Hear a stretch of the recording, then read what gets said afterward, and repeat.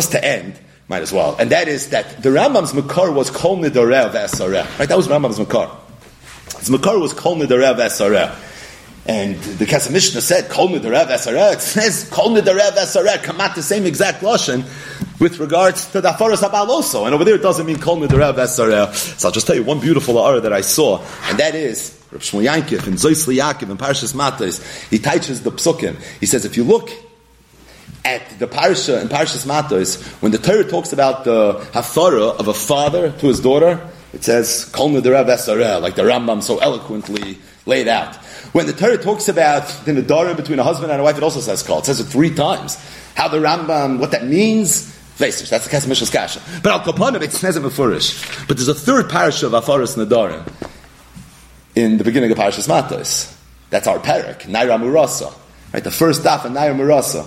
Where does it say Naira Murasa in the parsha? And over there, that 3rd parsha, it's a few psukim. Chazal Darshan is talking about the Naira Murasa. If you go through those psukim, those are the only psukim where it doesn't say the word kol. So really, l'sikum, hafarasa of, it says kol. By hafaras habal, it says kol. But when it comes to the hafara of Naira Murasa, over there it doesn't say kol. So what's the pshat?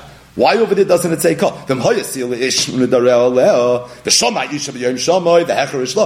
the husband can be made for, but it doesn't say the word kol. So how come over there it doesn't say kol? So Rav Shmuel Yankiv said Gavaldik. He says we know the word kol can mean 2 things. Kol can mean all. Kol can also mean the whole. Right? Kol is bekamus. It's also be'echos. Kol, all the nedarim. Kol also is be'echos, the entire neder.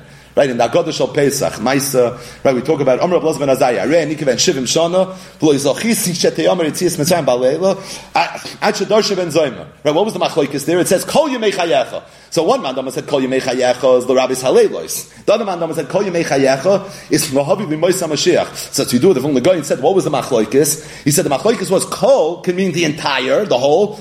Kol can also mean all.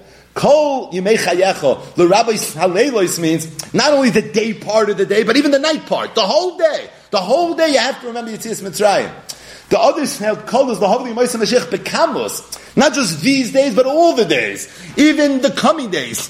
Even the days of Yemoisa Mashiach. So Kol can mean the Ganza Maisa. Kol can also mean all. So Rav Shmuel Yankiv said that a father could be made for kol good. That's an asik. That's a big machlokes. The Rambam and the Rosh and the Ran, Rabbi Yechiel and all the lumbus. Oh, but it relates to the chefts of the neder. A father could be made for a ganze neder. A husband could be made for a ganze neder. But when the Torah says v'm hoyasil ishu nederel v'shama isha b'yom shamay, the Torah is talking specifically about the husband. But which husband the Gemara said on Daf Samich Zayin? It's the arus. The arus can't be made for the whole neder. What can an arus do? Either be Megas Gayas or Miklish Kolish. But a ganze neder he can't be made for. So Shmuel Yankiv said, that's why, that's the only time it doesn't say kol. Because there it's hacket for sure not kol. Kol, maybe in the sugyas of Dvarim Shebei Noida Ben Agud, that the Rishonim talked about. But the bottom line is, there's a fundamental nafkamina in the Eichos Kol. Kol, which means all, but Kol also means the entire. A father can be made for the entire neder. A husband can be made for the entire neder. But if Mhoya Sil Ish, V'Shama Isha, that's the Arus. The Arus can't be made for the whole neder. These other Megas Gayas or Miklish Kolish, and that's why there, it doesn't say the word Kol.